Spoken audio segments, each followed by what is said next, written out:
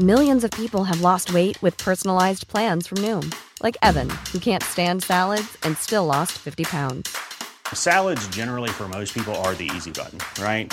For me, that wasn't an option. I never really was a salad guy. That's just not who I am. But Noom worked for me. Get your personalized plan today at Noom.com. Real Noom user compensated to provide their story. In 4 weeks, the typical Noom user can expect to lose 1 to 2 pounds per week. Individual results may vary.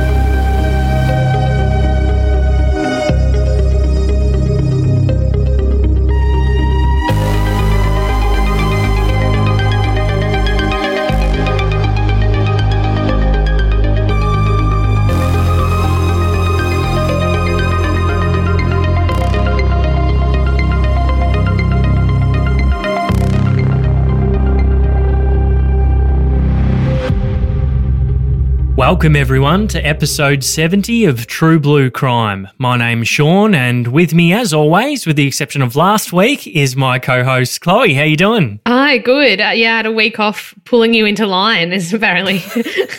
Luckily, I don't think it sounded like you weren't up to too much trouble, which is good to hear. And yeah, good to be back. I made it through, yes, and it's good to have you back. We got some new artwork happening too, which I think everyone seemed to like, so that was good to hear. Yeah. We did a little poll on the Facebook group the other day. We had some feedback that the intro song was a little bit long, which we hadn't heard in the past couple of years, but everyone seemed to think it's not and wants us to keep it. Well, about 95% of people anyway. So sorry to those of you who don't like it, but we'll leave it there. But we are, by popular demand, we're going to remove some of those ASMR type coffee sounds in the interludes there, Chloe, because they were too popular.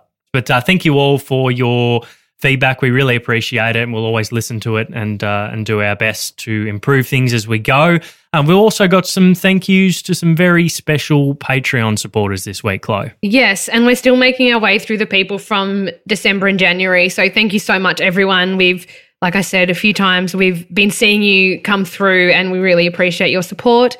So thank you so much, and welcome to Maxi Manzuko, Bronte Moshe, Samantha DeJersey, David Clifton, Paula, Katie Jane Rogers, Oppers, Scott Rayner, Twana De Cruz, Terry Allen, Patrick Stace, Krista Bugley, Misha and Jake, Janelle Dunlop, and James McNaughton. Thanks for the support, everyone. Much appreciated. And we do have a new Patreon episode that will probably be out now if I've edited it in time.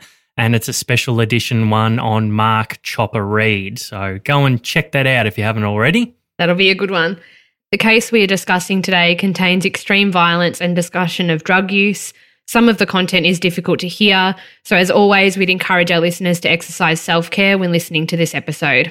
Today, we've got part 4 of the Melbourne gangland killings. No preamble needed. We all know where it's at, so let's get into it.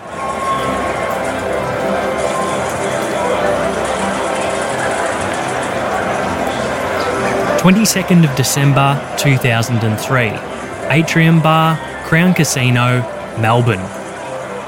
It had been 10 days since Graham Kinnebra had been gunned down outside his home, and Mick wanted to clear the air. "Bring that friend of yours if you can," he asked Benji, and Benji had done so. CCTV would be everyone's friend this evening, as Benji, wearing a black cap and Everlast t-shirt, and Carl in a red t-shirt with the number 67 on the front, met Mick and his friends at the Baccarat bar. Mick and Benji met like old friends, with Benji giving the much bigger man wearing a peach-coloured bowling shirt a kiss on the cheek as they greeted each other. A few brews and slaps on the back later, and the conversation turned to the Munster. Mick was on a mission to find his killers. Benji and Carl said they had nothing to do with it, but they'd heard that Asians, possibly the Chinese, had something to do with it. Mick was unmoved by the suggestion, and word had it, he was next on their list. He said to Carl, "You walk away from this and mind your own business. But anything with you, that's your problem. But if anything comes my way, then I'll send somebody to you. I'll be careful with you, you be careful with me. I believe you, you believe me. Now we're even. That's a warning. It's not my war." But 3 months later, the war came to Mick's doorstep.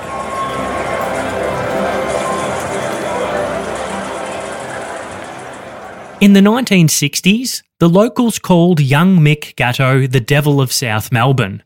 If he wasn't rigging pinball machines or breaking into the local fire station, he was stealing money from the handbags of visitors to his parents' home. His father was one of the first Calabrian Italians to settle in the region, coming here in the 1920s. He worked up north as a jackaroo, then back down south to run some illegal gambling games, before serving a short time in jail for chasing some blokes with a knife after they called him a wog. He eventually settled into a lifestyle of compulsive gambling and running a fruit and veg stall at South Melbourne Market.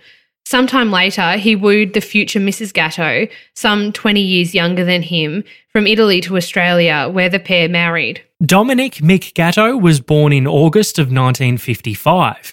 He was the second of 4 kids, and the family lived on Cecil Street, South Melbourne. Mick and his younger brother John got up to mischief early on. When they weren't being dragged to the seemingly innumerable weekly weddings within the Italian community, Mick, his brother and pals would pilfer things from local shops, rip payphones off walls to try and get to the coins inside, and have dozens of close scrapes with security guards and the local coppers. At the age of 9, having not long smashed the windows out of a Turkish cafe for rigging their pinball machine and depriving him of his winnings, Mick had a good scare put into him by a local copper named Brian Murphy. After being caught in the back of a local bicycle shop doing what one can only imagine, Mick was taken to the station for a stern word and lifted off the ground when his head bumped into a bookcase. He ran home crying all the way, but later thought it fair enough considering what he was doing. The local coppers were tough, but fair. It didn't slow Mick down though. He continued on developing his quick fingers, stealing money from his brother's savings box, until his brother broke a billiard cue over his head when he discovered the knot of wood Mick was cleverly popping out and replacing to break into the box each time. School was a constant battle for Mick. Whether it was half strangling kids by accident with a length of string or flicking ink onto his teacher's coattails, Mick was a regular in the principal's office. That was until one day, after a number of expulsions and school moves already, a particularly pushy headmaster gave Mick one too many prods in the chest with his pointed finger. Young Mick punched the headmaster and fled, which effectively ended his time at school for good, aged 13. It was time to head to work. Mick was sacked from his first job at Coles for tipping over a trolley full of hazardous chemicals by accident. He was left with no choice but to work for his dad at the market. But it wasn't an amicable father-son partnership. Mick's rebellious side enraged his father when one time he arrived home with his first tattoo and copped a flogging for it. The next day, Mick went out and got 2 more tattoos. The local coppers knew Mick's dad well from the amount of times his eldest son had been dragged in for petty offences. They'd flog him and send him on his way, then show up at the markets for $50 worth of free fruit and veg. Mick's dad served them well, but if Mick was on the register, he'd try and give them half-rotten produce. Mick's time with his dad didn't last long, as they didn't see eye to eye in the workplace, but he ended up going to work for a Chinese man named Georgie Chen. Mick would drive Georgie's truck, unlicensed at the ripe old age of 14, to and from the Footscray and South Melbourne markets, loading up with produce and zipping around on a scooter in the early hours of the mornings. His skullduggery continued throughout his teens amidst a war within the industry at the time, which led to a number of shootings. Mick was too young to be involved in any of that, instead sticking to stealing and on-selling produce for a profit and stealing money bags from proprietors to fuel his developing gambling addiction. More run-ins with the law came when Mick drove his truck into a telephone pole one day, wiping out the power of a city block. It cost his dad an arm and a leg to pay for the damages. More colourful characters at the fruit and veg markets would come into Mick's view when one time he accidentally clipped the tail of a truck while zipping past on his scooter. The gate fell on a bloke's toe, and he and his mate came after Mick, who punched one of them out. The following day, the pair came to the markets with shotguns searching for young Mick, until a group of Italian fruiterers settled the situation. It was around then Mick thought he needed to learn about self-defence. Well into his teens now, Mick had grown from a short and chubby kid to 6'4" and solidly put together. He found a boxing gym and began training, thinking he'd do quite well as he'd always oozed confidence and won many fistfights through his natural athleticism. He was wrong. Mick got clipped around the head, punched in the jaw, and saw stars so many times it changed him, and for the better. It taught him respect and humbled him. He was still confident and wouldn't back away from a fight if provoked, but it instilled a sense of pacifism in some ways. He went from being a smart-assed villain to showing people respect, a change in his demeanour.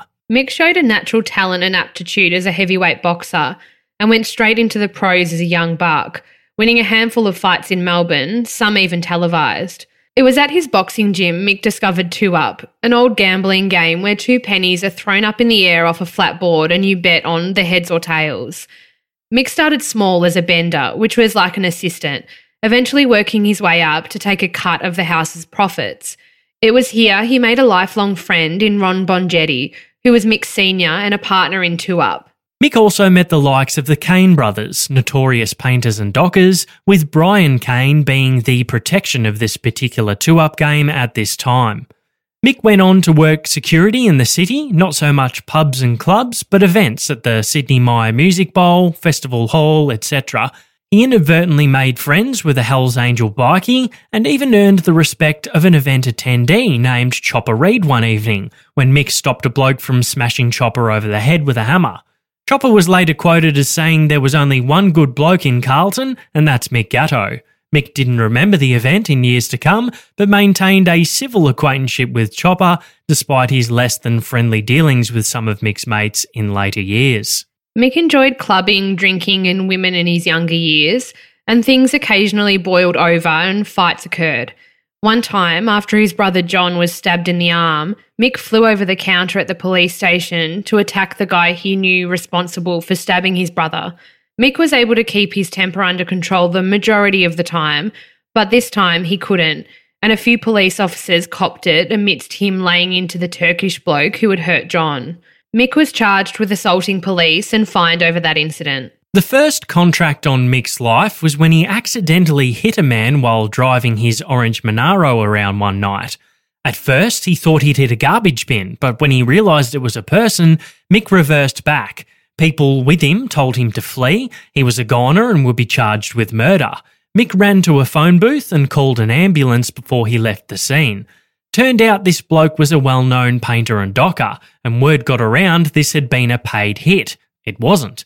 Luckily, Mick spoke with Brian Kane about it, and he was able to clear the air and the contract on Mick's head with his union mates. The police eventually caught up with Mick about it, and he came clean, and the skinny of it was a fine and loss of licence for 12 months. The man he'd hit was drunk, it was dark, and he was wearing dark clothing, and the motorist in front of Mick had just narrowly missed him too. Mick's luck changed for the better when he was in his early 20s. He settled down chasing the girls and landed himself one he'd be with for the rest of his life. Cheryl was intelligent and different to the others, and it took a lot of work for Mick to convince her to give him a shot. He had a reputation at this stage.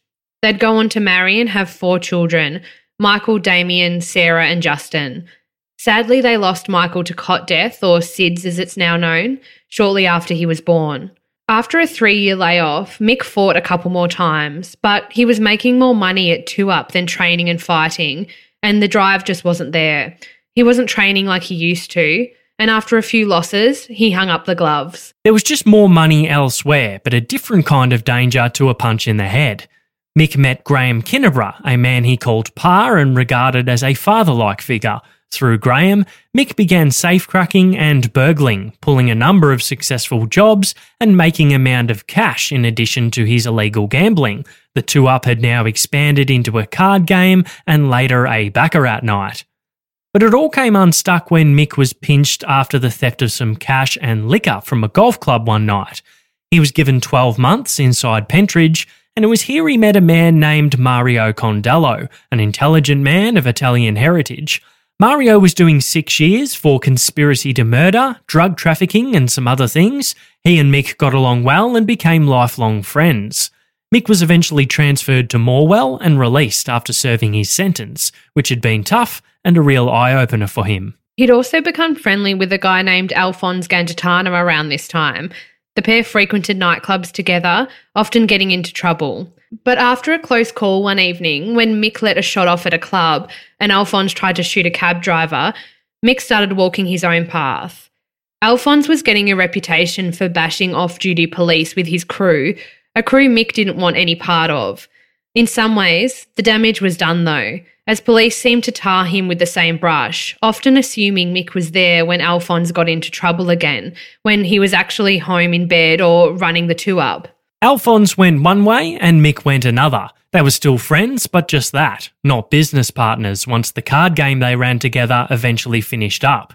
The old guard changed to the new, with the likes of Brian Kane getting shot dead.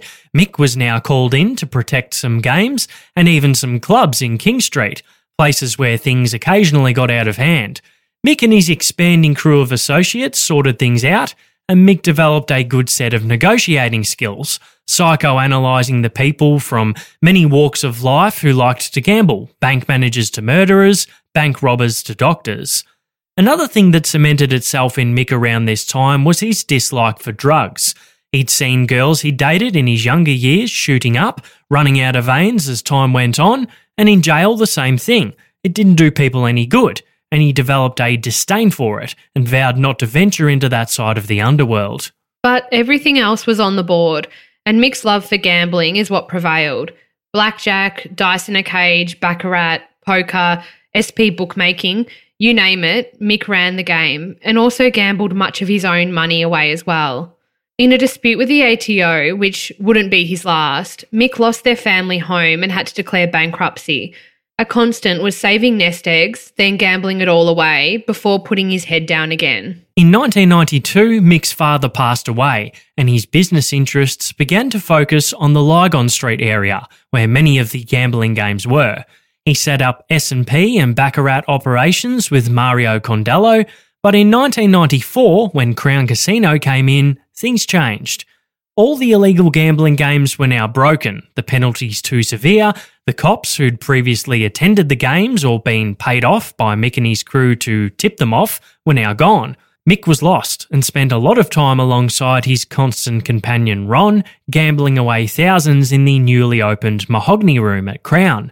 But it wasn't too long until another opportunity presented itself in the building industry. Mick had always had good networking skills, that much was evident, and he was called in to put these to use when the CFMEU, a Melbourne-based construction union, called for Mick's help during a dispute they were having on a construction site.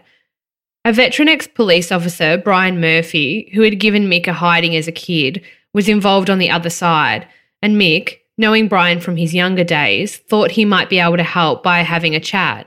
The pair had a coffee and Brian was happy for Mick to sort the issue out, advising him to ensure the union owed him one for it. And that was that. Mick had always had a budding reputation as a guy who negotiated and sorted a problem. Now, the proof was in the pudding, and he had a new trade. Hell, other than gambling, he hadn't done anything else to this point in terms of qualifications. But with his network of contacts, an ability to be impartial and act as a mediator, arbitration work in the construction industry made sense. Mick would work with builders and developers to help mediate problems that arose with the unions. For that, he'd get a fee, sometimes a retainer arrangement, sometimes a one-off. Some, including those in a royal commission, implied he was a standover man, but Mick maintained his checkered past shouldn't preclude him from legitimate business. He was paid a fee for his services in mediation and arbitration. He was a problem solver. But Mick's biggest problem of all was yet to come. One half of it he'd met in 2001. The other half he'd met in years gone by at the two-up. A young Carl Williams accompanied his father, George, to the occasional two-up game. Mick knew them on the basis of, "Hi, how are you?" that type of thing, not much else. Young Carl was just another face in the crowd of young and old gamblers, but they'd always say g'day if they bumped into each other. Mick knew more of him these days, having seen the dangers of what the drug trade was doing to these younger upstarts. He'd seen it with the sons of his mate, Lewis Moran, who Mick had met through Graham many years ago. They didn't do business, but shared punting tips now and then. His sons, Mark and Jason, however, were into the drugs. Mick had a lot of time and respect for young Mark, but not Jason. His ratty attitude and hot head had drawn more heat than anyone on the periphery wanted. Now they were both dead, and young Carl, the blonde, chubby nobody from the northwest, was said to be behind it. Mick didn't begrudge Carl in many ways for taking his revenge, eye for an eye type of thing, but in recent times, Carl had been doing more and more of his own product. Paranoia was now rife, and he had a crew of hired hands around him willing to do anything for money and poisoning his mind to make it. One of those guys was a young buck Mick had taken under his wing in 2001. Benji Veneman had been introduced to Mick by his friend Steve Kaya and another young associate named Farouk Orman. Mick called him Andrew, not Benji, but the youngster had bravado and dash and was ambitious. Benji had a reputation when Mick met him as a man who killed for money. That was the word. Still, according to Mick, he had no interest in those alleged skills. He was more about the networking, and Benji ran his part of town out in the west. There was a lot of development out there, and he was handy to know should a building problem ever arise out that way. Benji was always landing himself in hot water, it seemed, and Mick, on more than one occasion, helped him out of it. Mick says he tried to get Benji labouring work, but he didn't want that kind of work. He wanted big money, Mick believed, money that he couldn't provide. The pair grew close, and it was said Benji did some debt collecting and other odd jobs for Mick and others in the Carlton crew, but in the end, it wasn't enough. And then Benji met Tony and Carl, and the rest was history.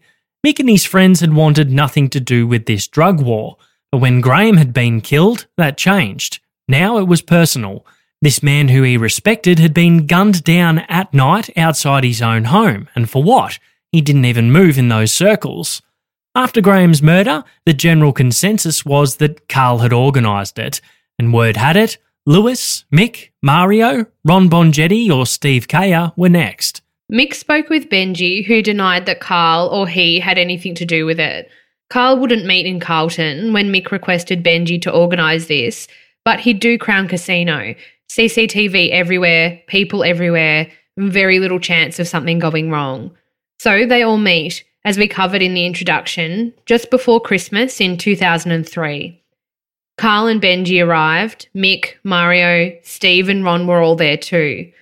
Carl's denial was met with a stern warning from Mick, and afterwards, Carl sought the counsel of Benji.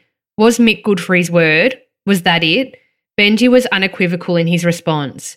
Mick doesn't take shit, Carl. Kill him. Some 3 months later, after a trip to the Gold Coast and some recent hospitalisation due to a bout of pancreatitis, Benji was up and about and answering his phone again. He'd had it off for some time. Mick called Benji and the pair touched base. Mick, hoping to keep his finger on the pulse, his friends close and enemies closer. He suspected Benji to be the latter at this stage. Benji appeared to still be playing both sides, but it was clear in recent times he and Carl's friendship had become strangely close. Carl and Roberta had broken up by this stage, but were still living together somewhat amicably as could be expected, and on the Gold Coast trip, Benji and Carl were said to have sworn allegiances to one another, with Carl promising Benji half of his profits for his protection. Benji was feeling more like a business partner now, not just a trigger man, and pills were indeed being stamped with the letters A and V on them as a sign of respect to him. Perhaps finally he'd made it as he'd always hoped. Carl, however, still had reservations about Benji's loyalty and avoided one-on-one meetings with him, fearing an ambush. On March 23, 2004, Benji and Carl had appeared in the Magistrates Court, offering support to Victor Brincat, who was appearing for matters related to his innumerable pending charges. Benji, who was driving around a borrowed $200,000 Mercedes at the time, got into the car and took a call from Mick. His phone had been tapped until recently, but this Mercedes was bugged too, and police would later learn Mick had called him. Mick was surprised to see Benji arrive so quickly after the call. Benji had arrived within minutes, double parking his Mercedes out front and waltzing into La Pucella in his usual attire, a t-shirt, cap and 3/4 length tracksuit pants. Mick was wearing a suit. At a table on a raised platform towards the back of the restaurant, Benji joined Mick and some associates, including Ron Bongetti and Farouk Orman, at the table for a chat. They'd all been eating lunch when Benji suddenly gave Mick a gentle kick under the table and motioned with his head for them to go and have a quick chat. Mick said no worries and got up, leaving his phone with Ron and Benji his car keys on the table. Mick began making his way outside as it was a nice day, but Benji headed to the back of the restaurant. Mick followed, thinking nothing much of it, as he'd had many chats out the back before. The pair went down a narrow passageway and into a back room, where they had a short conversation. It began with Benji taking offence to the word on the street that Mick still thought he was involved in Graham's murder. Well, I have to be honest with you, that's what everyone's saying, Mick said. But I wouldn't do that. You're a friend of mine and I wouldn't harm anyone that's a friend of yours, Benji responded. Well, Dino Dibra and PK were your friends and you fucking killed them, Mick went back. Benji snarled. They were fucking dogs, mate. They deserved it. Mick then told Benji he didn't want him coming around anymore. He didn't want him in their company as he simply couldn't be trusted. And that's when Benji turned, the look on his face and in his eyes changing with the flick of a switch. Benji then said words to the effect of, "We had to kill Graham, we had to. Fuck him and fuck you," before pulling a long snub Smith & Wesson revolver out of the back of his pants. Mick, who'd been carrying a .28 in his pockets for some time now since all of this gangland war nonsense began, didn't have time to reach for it, but just react. He lunged for Benji, who let off a shot, the bullet whizzing past Mick's ear. The significantly bigger man grabbed hold of Benji's hand, clasping the younger man's grip on the gun, his finger still on the trigger. Using brute force, Mick turned the smaller Benji's hand towards himself, and 3 more shots went off, all at point-blank range. One bullet went through the main artery in Benji's neck, another through his spinal cord, and a third into his head near his right ear. The pair fell over, Mick on top, and he took Benji's gun as the young hitman lay dead on the floor, blood pooling around his head and a gurgling sound evident from his mouth. Mick, stunned by the sudden turn of events, wasn't sure what happened at first. He thought he'd been hit. He staggered out of the back room and down the hallway and grabbed the La Pucella's owner, saying, "You'd better ring the police and an ambulance. He just tried to kill me and he's finished second best." Mick also had a friend take his .28 handgun away, and while he maintained a calm exterior, managing to call his lawyer, his business partner and wife after this, his heart was beating 100 miles per hour, he'd later say. When police arrived on the scene, a cool Mick Gatto, under legal advice, told them that he'd acted in complete self-defence and hadn't done anything wrong, but didn't have anything further to comment on at this stage. He was confident after police had done their forensic tests, he'd be free to go. But that wasn't the case. In the meantime, word of another gangland shooting had hit the press, and Carl and Roberta arrived on scene promptly. Carl was caught in the crosshairs of a media frenzy when he arrived, shaken at the sudden news that his bodyguard, best pal and business associate had been killed. He fled on foot down the road, hitching a ride with a motorist he knew to escape the barrage of reporters chasing him for a comment. Carl and Roberta spent the evening mourning the loss of their closest friend and ally. Carl drowned his sorrows in a bottle of whiskey, Roberta in tears as the memories of someone she held so close were now all that she had left. The news of Andrew Veneman's shooting was all over television that night and in the papers the following day. And Mick Gatto was surprised when police, following their preliminary investigation, charged him with murder. Mick spent the following 12 months on remand, no bail, awaiting trial for something he claimed was pure and complete self-defence. Police and prosecutors had another theory. In short, it involved Mick actually luring Benji to the restaurant, that Benji hadn't meant to kill him, hence him leaving his car keys, and he hadn't even been armed when he attended. They suggested the .38 long snub was in Mick's possession, not Benji's, with Benji having been under such scrutinous surveillance as one of Piranha's main targets, he actually hadn't been strapped in their most recent brushes with him. Lead investigator Boris Buick also formed the hypothesis that a cover-up shot had been fired to make it look a certain way and a final execution shot fired as Benji lay dying on the floor. Police and prosecutors also alleged that Mick's clothing had Benji's blood on it, the pattern contradicting Mick's version of events, and that they'd discovered a body bag in Mick's car boot. So all of this self-defense story was just a cover for a lure and execution. After all, why would Benji arrive in the middle of the day, double park, leave his keys with no exit strategy? If he planned to kill Mick, where was he going to go? What was he going to do? It didn't make sense. Then again, it didn't have to. Mick didn't believe Benji had intended to kill him at first, but he'd decided to during their conversation and had snapped. It'd take some time, over 12 months, as we said, of Mick being locked up in solitary confinement for 23 hours per day before he stood trial for Benji's murder. Meanwhile, the gangland war raged on outside, and he was unable to protect his family in the manner in which he may have liked. Mick lost 30 kilos in jail as he undertook a shadowboxing training regime, and his usual diet was shelved for Port Phillip prison chow. The details of the trial are well published for those who will want to look into it. The upshot of it was this. Mick's defence team, headed by QC Robert Richter, didn't have to prove anything. They put the self-defence story up and it was plausible, but they didn't have to prove it. The prosecution, however, had to prove their theory, that it was murder and not self-defence. And that came down to who brought the gun in, Mick or Benji. They only had the alive person's version of events. Benji couldn't tell his side, obviously, and there were no witnesses. Benji had been unarmed in court that morning. Where did he get the gun from between then and lunchtime? He had a history of carrying and using firearms and a history of violence. This all played out, as did a rigorous cross-examination of Mick himself, who rather strangely took the stand, only the second client of Robert Richter's to ever do so in such circumstances. Mick was unflappable at trial and maintained a steady version of events and didn't attempt to hide his mistrust or loathing of Andrew Venyman at the time, admitting he thought him to be involved in his friend Graham Kinniborough's murder. In the end, the judge summed it up for the jury, who had the .38. If the prosecution could prove beyond a reasonable doubt that Mick Gatto had the .38, produced it and shot Benji, they'd have to convict him of murder. If not, they'd have to acquit. On the 15th of June 2005, after 24 hours of deliberation, the jury returned to read their verdict. A usually calm and collected Dominique Gatto showed his first signs of emotion when they read out the two words he and his family had been waiting for: not guilty. Mick walked from court a free man, back to his family and friends. But in the meantime, since he'd been in jail, the war had raged on, and that list of friends had grown shorter, and those left had pressing troubles of their own.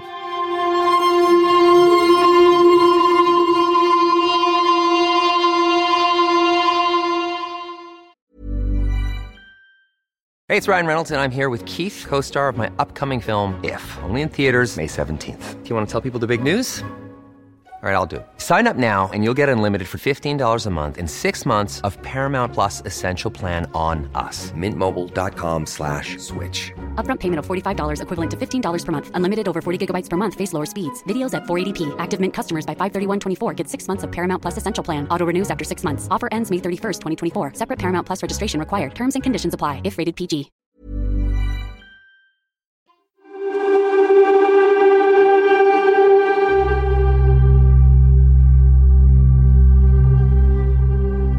The day after Benji Venyman's wake, Carl struck back. With his right-hand man 6 feet under and his previous trigger man and driver behind bars for the Marshall murder, Carl had to look elsewhere for services, and he found them in the form of a veteran armed robber and underworld stalwart, Keith Four.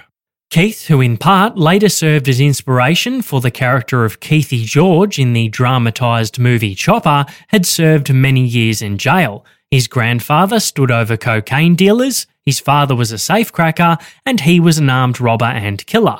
He'd also been a slaughterman, an abalone sheller, and most notably a painter and docker. He'd served lengthy prison sentences for manslaughter charges in both 1976 and 1987, amongst numerous armed robbery charges too. Throughout the 70s in Pentridge, Keithy was a powerful force, and all of the painters and dockers inside backed him. He and his crew, KGB they called themselves, Keithy George's Boys, were after the famous painter and docker Bill the Texan Longley. They were responsible for over 100 assaults and stabbings during this time. But they had one major problem: Chopper Read.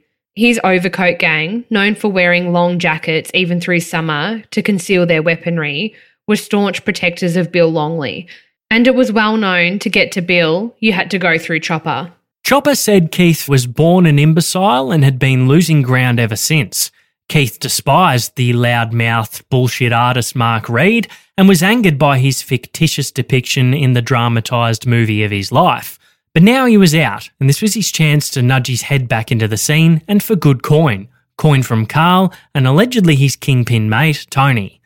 He'd organised his brother Noel and a young ex-kickboxing upstart named Evangelos or Ange Goussis for the job.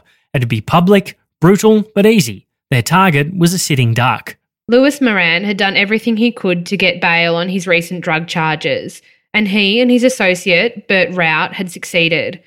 A broken man amidst a seemingly crumbling criminal family dynasty, Louis cut a sorry, arthritis-riddled figure, surrounded by punting slips and pots of beer at the Brunswick Club. He and Bert had frequented the place every day since their release. Despite police offers of protection and advice to break up his routine, Louis knew there was a target on his back, but the creature of habit within won out. When their local pub, the Laurel in Ascot Vale, had become too trendy, the Brunswick had offered a blue-collared sanctuary to the pair. Bert didn't even know why he hung around anymore. He hardly even liked Louis, but he stayed for the beers nevertheless. Louis's days were numbered, and he knew it. The veteran crook, crippled by grief and in the literal sense, spent his days checking the form guide, placing bets, sinking pots, and watching TV chefs at night. Carl had even called him out at a local TAB in recent times. Louis hadn't the will to respond. On March the 31st, 2004, Louis had lunch in Middle Park with a few mates from his days in the racing industry. He retired to the Brunswick, easily spotted through the window from the street, with Bert for a few brews. Around 6 p.m, as Louis stood by the bar, half a pot and a betting slip nearby, he turned to see two balaclava-wearing gunmen storm into the venue. "Looks like we're off here," Louis said to Bert. But while his words seemed to hint at acceptance of what was to come, his body had other ideas, and Louis took off down the passageway, past the toilets and into the gaming area. Ange Goussis, the younger and more nimble of the pair, took off after Louis and promptly caught up. In a feeble attempt to slow the significantly younger and fitter man, Louis pushed a stool down, which Goussis simply leapt over before levelling a shotgun at Louis. But the gun misfired. Louis, who momentarily ran into the venue manager, Sandra Sugars, took a final breath before Goussis withdrew a handgun from his jacket and shot him twice in the head. Bert Rout was also shot. He survived and wasn't an intended target, but simply ended up in the crossfire. He passed away some years later, the wounds he received contributing significantly to the deterioration of his health in the latter years of his life. Louis's funeral, days later, was attended by only a few, one being a distressed Judy Moran, who'd watched every man in her family, except for her brother-in-law Tuppence, be killed in recent years. Tuppence had now fled the city, should someone want to finish the Moran line of men altogether. No pallbearers put their hands up, and Louis's cheaply constructed coffin was wheeled out on a gurney. This was a real low point for the Piranha Task Force, who'd been unable once again to stop the bloodshed they knew was coming. The wanton killings, as described by Simon Overland, had reached new depths of stupidity. All of their surveillance and forensics had amounted to nothing, with a weak case against Mick Gatto all that was pending. Meanwhile, the crooks on the street continued to knock each other off, while cartoonists depicted Vic Pole's work as a toothless piranha swimming through a sea of dead gangsters. And while Louis Moran's death spelled the end of the Moran crime family as a force in the criminal underworld, he wouldn't be the last man named Louis to have his name written in the bloody history books of the Melbourne gangland killings. Louis Kane wasn't always Louis Kane. He was born Adrian Bligh and later went by the name Sean Vincent. He was from Tasmania and had few family ties, apparently detesting his father and not really knowing his Queensland-based mother. A self-proclaimed martial arts expert who was later found to have only done a couple of classes, he was, nevertheless, fit and extremely violent. Louis entered the army when he was young, but went AWOL and was discharged. His interest in weaponry and special forces tactics remained, but in the background, as he became a courier and got into drug dealing. One evening in 1988, Louis attended a nightclub in Melbourne called Laser or Lazar. He was catching up with a bouncer he knew and a girl he'd previously met, but things turned ugly when, after a number of drinks, Lewis and a man named David Templeton had a disagreement.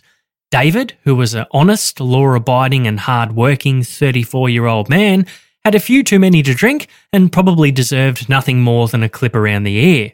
Instead, he encountered the violent Lewis Kane.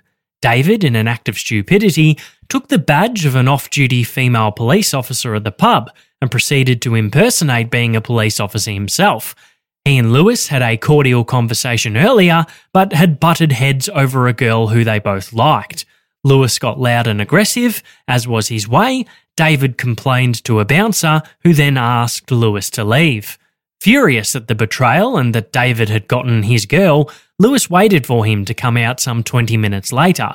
He followed David in a cab, finally catching up with him in Spencer Street, where he administered a merciless beating to him. Tragically, David Templeton died on the footpath that night. And a bragging Lewis Kane, who returned to the club, bragged about beating up the bloke who'd taken his girl and noted that you don't mess with the Wing Chun. He was tracked down, arrested and charged with murder before sunrise. Lewis was convicted and served 10 years for the brutal crime, and he relished the dog-eat-dog, turbulent nature of jail. He was violent when he went in, and when he emerged, he was cold-blooded and looking for work, right around the time Carl Williams was actively recruiting hitmen. Lewis, with his piercing eyes and football player good looks, carved out an imposing figure and walked with a cocksure strut. It was enough to impress lawyer Zara Gard Wilson, who had met Lewis through George Defteros' law firm, who she worked for, and had represented many of the colourful characters throughout this saga. Zara was taken by the hard man's gaze and his attitude, and they'd entered a feverish romance in recent times, were living together and contemplating marriage. Lewis had been connected with the Carlton crew through these legal connections, and he'd spent some time doing bagman work, but like most of these guys, wanted more. On the 6th of May 2004, Lewis Kane had dinner with Carl and Roberta Williams. The subject of their discussions at dinner, or either side of this meeting, isn't known for sure, but police suspected Carl had hired Lewis for an upcoming job, an important one to ensure all of the big players were taking out of action now Lewis Moran was gone. Reprisal for his murder was something Carl wanted to avoid, and the big man in Carlton, now calling the shots with Mick Gatto behind bars, was Mario Condello. Lewis had been keeping tabs on the dapper former lawyer and believed he was the man to get the job done, for a good fee of course. Carl and allegedly Tony were paying the best. But getting to Condello was more than a one-man job. Lewis needed reinforcements, so Carl suggested his most recent and successful hit crew, Keith Four and Ange Goussis. Keithy, who apparently collected his $140,000 payment for Lewis Moran's murder, was keen for more work and more money. He was also keen, police allege, on manipulating both sides of the fence to his advantage. On the 8th of May 2004, Lewis Kane met with Keith Four and Ange Goussis at a Carlton pub. The trio had a few beers, seemingly quite friendly, and presumably talked about the upcoming job. Unbeknownst to Lewis, though, police alleged that Keith had a meeting sometime earlier about the job, and the job had changed. At least, for him and Ange it had anyway. After a few brews, the trio headed off from the pub, hopping into a nearby four-wheel drive. Lewis got into the back seat and was alert and ready for the job, having done a line or two of coke to amp himself up. Keith got into the driver's seat. Young Ange, in the front passenger seat, turned around and fixed a gun on Lewis and shot him under the right eye, killing him instantly. Keith and Ange drove to a nearby dead-end street in Brunswick and dumped Lewis Kane's body out on the road, making no attempts to conceal it. Both Keith Four and Evangelos Goussis were later charged and convicted of both Lewis Kane and Lewis Moran's murders, and the police theory was that Keith had shopped the initial hit from Carl back to Mario Condello, who had upped the price and ordered Lewis Kane done as a reprisal for Lewis Moran, and most importantly, a message as to what would happen to anyone who came after him. That theory has been disputed by many over the years, but what we know for sure is that the two men involved in the killing itself were charged and convicted. If the police thought it was Carl organising all of these hits, they may have thought it had ended with the murder of Lewis Moran, but it hadn't. Now, only 5 weeks later, there was another murder, and there'd be more to come, the next one just over a week away, and it again would drag Victoria Police down to an all-new low. Carl had learned that Lewis Moran had put out a contract on him some time ago, but only offering $40,000 for the job didn't inspire much enthusiasm. Why take that when Carl was paying $150,000? One man Lewis had allegedly offered the contract to was a bloke named Terence Hodson. And it was now common knowledge, thanks to a leaked police file circulating through Melbourne's underworld. Terence Hodson was originally a carpenter and had come to Perth in Australia from Britain with his wife Christine in 1974. Terence was always trying to make a buck on the side, coming up with insurance-related scams to produce overinflated bills on claim-related work. He got into dealing cars at one stage, but after moving to Melbourne, saw more money in dealing drugs. On September of 2003, on Grand Final Eve in Victoria, Terence had been arrested alongside an allegedly corrupt drug squad officer for stealing a large sum of cash from a drug house in East Oakley. Detective David Michel had been arrested alongside Terence at the scene. Michel tried to reason that he'd been on the job before throwing a punch at an arresting officer and getting a chunk taken out of his leg by a police canine, which forced him to give up. Now David Michel and Terence Hodson were facing serious charges, but they weren't the only ones. Detective Sergeant Paul Dale had also been implicated by Terence Hodson as the mastermind of the robbery. He couldn't make it on the day, but still wanted his cut, Terence alleged. Detective Dale steadfastly denied his involvement, but was charged and also due to face trial. Detective Michel had already had his trial and copped a lengthy sentence for it too. 12 years he'd have to serve, while Terence, who'd been on the books as a registered police informant for a couple of years, was getting around with the target on his back awaiting his trial. Terence's police file had mysteriously disappeared from police headquarters not long after his arrest. Internal Affairs investigating the matter suspected Paul Dale. They had to prove it, but they wouldn't get the chance. On the 16th of May 2004, 2 of the Hodson's children returned home to find their parents dead inside the house. They'd been executed with gunshots to the backs of their head. They'd been kneeling with their hands tied behind their backs at the time of their murders. Charges against Paul Dale for the burglary were dropped, as it was no longer possible to get testimony from Terence Hodson. But now Paul was the prime suspect in the Hodson's murders. He clearly had motive, being the one to obviously benefit from Terence's death. These allegations were again steadfastly denied by Paul Dale, as he engaged a barrister named Nicola Gobbo for advisory purposes, upon being charged with the murder of Terence Hodson down the track in 2009. Another man was also charged with both the murder of Terence and Christine in 2009, and his name was Rodney Collins. He was a hitman serving a life sentence at the time in 2009 for the murders of Dorothy and Ramon Abbey in 1987. He's also been connected to Brian Kane's murder in 1982, amongst many other murders. We spoke a bit about Rod Collins in the episode on Prue Bird, but the similarities in the Abbey and Hodson murders were quite striking and led to the reopening of the Abbey case and subsequent conviction of Rodney Collins. So how does all this tie back to the gangland killings? Well, Rodney Collins, it turned out, had connections with Carl Williams. He'd been asking Carl for work, and Carl had kept him in the back of his mind for an appropriate job. Rodney had come to know Carl through his girlfriend, a woman who happened to be the mother of Danielle Maguire. Danielle had moved on from her alleged affair with Mark Moran after his death a few years ago and had since been seeing Tony Mockbell. The connections were there, and Rodney Collins had the violent history to prove he was certainly capable of the act. And it was the police's theory that a corrupt Paul Dale, who'd formed a relationship with Carl Williams over the years through his work in the drug squad, had used him as a go-between, organising the job on Dale's behalf and paying Rod Collins $150,000 to get it done. But Christine Hodson wasn't part of the contract.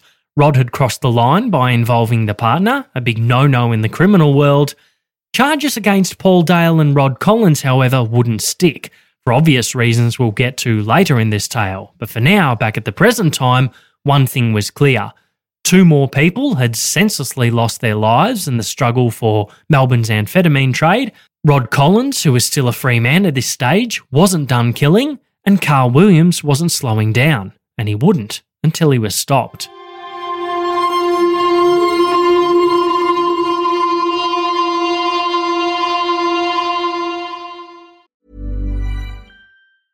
Planning for your next trip? Elevate your travel style with Quince. Quince has all the jet-setting essentials you'll want for your next getaway, like European linen, premium luggage options, buttery soft Italian leather bags, and so much more. And is all priced at 50 to 80% less than similar brands. Plus, Quince only works with factories that use safe and ethical manufacturing practices. Pack your bags with high-quality essentials you'll be wearing for vacations to come with Quince. Go to quince.com/pack for free shipping and 365-day returns.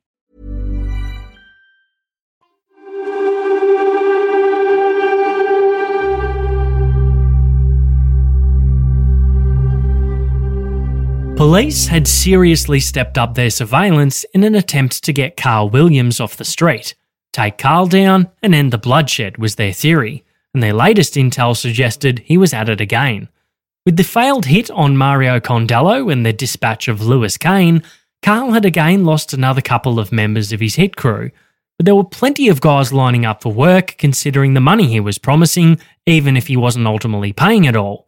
The problem was, Carl's pool of hired hands had become diluted, and his most recent pair of helpers consisted of one of his cousins, Mick Thornycroft, who was battling a heroin addiction at this time, and a career criminal named Sean Sonnet. Sonnet and Thornycroft bickered leading up to the job they'd been hired for, with Sonnet being furious at his supposed driver for shooting himself up full of junk. He was useless to him now. Drinking or smoking dope would have been dumb, but better than this. Thornycroft could barely hold himself together. On the day of the job, Sean Sonnet switched Carl's drug-addled cousin out for an old school friend of his, Greg Hildebrandt. He'd be the driver now. Unbeknownst to everyone, Sonnet, Thornycroft and Hildebrandt were being listened to by Piranha in the weeks prior to this day, being June the 9th, 2004. Carl had become sloppy, and his usual method of dropping contact with his crew who were about to commit a job a few days beforehand after having regular contact with them prior was now well and truly being spotted by the police. Carl was at his mum's house nursing a hangover and about to get up for one of Barb's egg, bean and chip cook-ups when the police stormed the place and arrested him. Only 10 minutes earlier, Piranha had arrested Sean Sonnet and Greg Hildebrandt around the corner from a prestigious home in North Brighton, a home with a lot of security and occupied by a man named Mario Condello. The pair's stolen Mazda 626 had a drum of accelerant in it they'd planned to use to torch the vehicle after their getaway. On their persons, the pair had handguns, balaclavas and two-way radios. Michael Thornycroft was also arrested out in Montana, and all four men were charged with conspiracy to murder Mario Condello. It was the last morning Carl would ever have as a free man. The killing had finally caught up with him. Piranha now had their biggest name off the street, and hoped that after this, the bloodshed would stop. Mario, who'd been tasked with running things since Mick Gatto was in jail awaiting trial, was comfortable with the job of steering his crew out of this mess. He'd do what he had to do, like he'd always done, in the swift Calabrian way. It was a way Mario had taught himself, unlike others who might have been born into it. Mario Condello was born in April of 1952. He was born in Australia, but his father was originally a prisoner of war who'd been captured in Libya during World War II and sent to Warrnambool to work. His folks returned to Italy after having Mario and their second child before having a third in their homeland and then returning to Australia thereafter. The family settled in North Fitzroy, with the kids all speaking fluent Italian. Mario would keep up his homeland connection throughout his life, often through illicit business dealings and then his cultural disposition. Mario went on to do a law degree at the University of Melbourne. He was said to be a very intelligent, articulate and nice-looking young man with a lot of potential, but somewhere along the way, the allure of the gangster lifestyle was more attractive to Mario than the route of legitimacy. Mario loved the Godfather movies and was often quoting lines from them. He built up and orchestrated a web of arsons, bashings, frauds, standover and loan sharking jobs, organised marijuana crops, dealt heroin, and most notably, laundered money through alleged family ties with Melbourne's honoured society. He became a family man too, got married and had children. Mario was charismatic, well-educated, and could have become a prominent figure in legal and political circles, as he aspired to do. But secretly mortgaging up old Italians to run his loan sharking arrangements and standing over people for huge interest repayments was more profitable in the short term. Known for his ruthlessness, Mario was averse to hands-on violence himself, however. He hired heavies to do that for him. He couldn't stand the sight of blood, but one time apparently showed up at a torture he'd organised wearing a leather mask before walking around the room and watching as the torture took place. The incident led to his jailing for 6 years, as the brother of the tortured man informed on many of Mario's lawless endeavours. The former lawyer was disbarred and went away for 6 years. While inside, he met Mick Gatto. The pair formed a strong friendship in the years to come.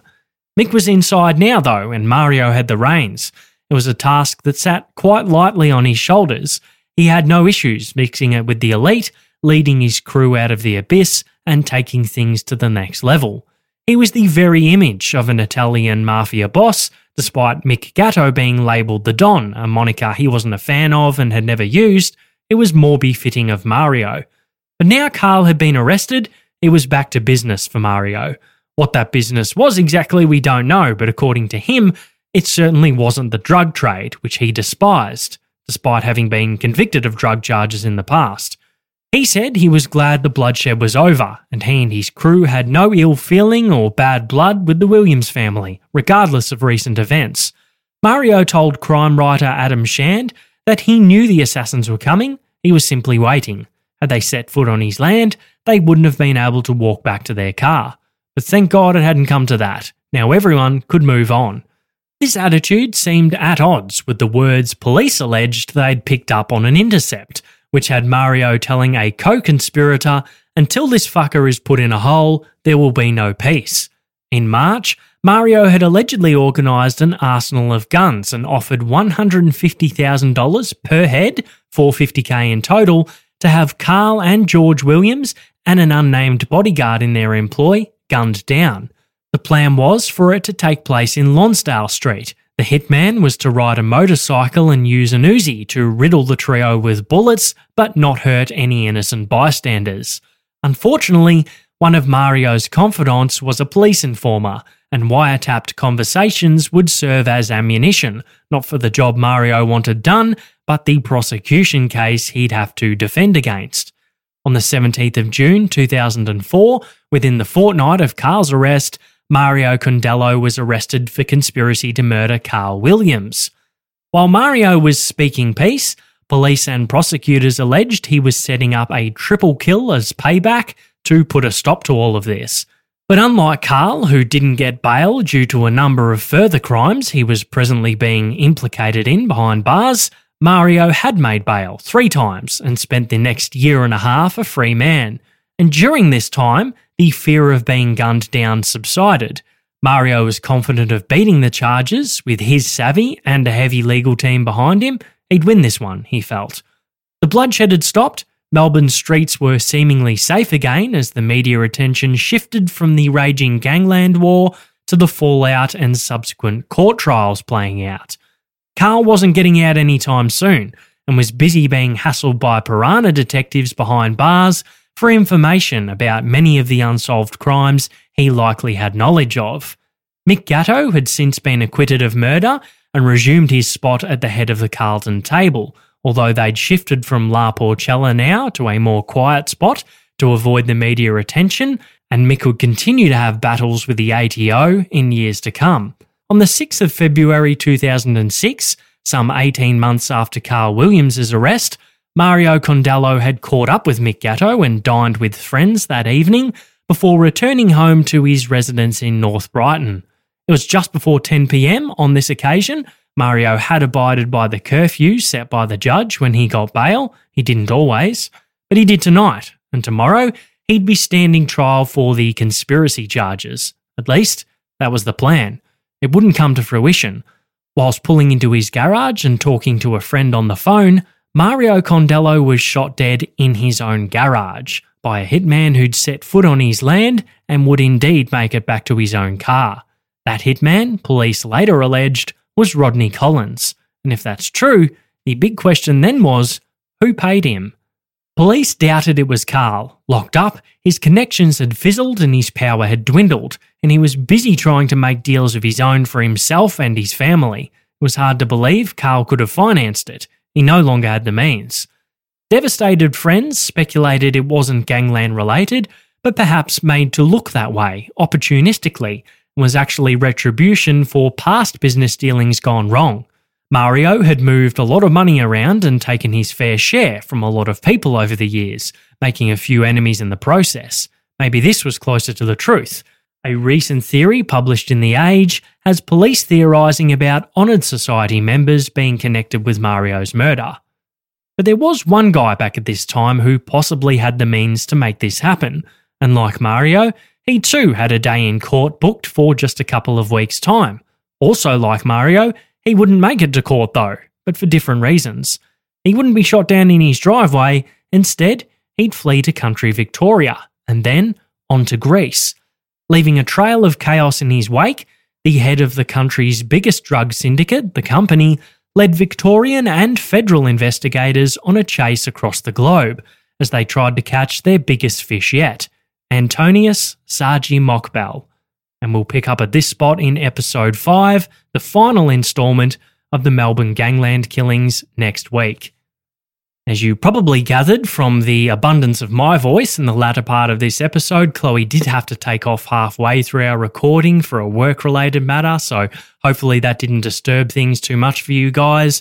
I'll try and come up with a quick happy thought in her absence, and I had a quick podcast recommendation today actually, and it's called A Rock and Roll Rabbit Hole. And as you know, and many of you guys like to as well, we like to take a little bit of a break from the true crime stuff all the time and listen to some things from other genres. And this is a really great one to listen to. It's hosted by a guy who I actually know. Basically, he's the ideal person to hijack the desk at a party, as one of the reviews said. It's a deep dive through some old songs and his rock and roll vinyl collection, and the episodes are sort of broken up into sort of thematic choices. So, one episode might be about songs with prevalent amount of cowbell, and another episode might be about songs with birds in the title or bands with the words birds in their name. So they're all kind of broken up thematically. They're all delivered with a bit of tongue-in-cheek and a nice little bit of personality. It's really good. So I'd recommend everyone who's looking for a break from the dark and mysterious stuff, looking for a good chuckle and likes a bit of rock music, to go and check out A Rock and Roll Rabbit Hole. If you want to get in touch with us, you can email truebluecrime@gmail.com, join our Facebook group, which is called True Blue Crime-podcast, and find us on Instagram by searching True Blue Crime. If you'd like to support the show, you can head over to our Patreon page. The link's in the show notes. Over there, you can support the current free content we make on the main feed and get our bonus content if you like.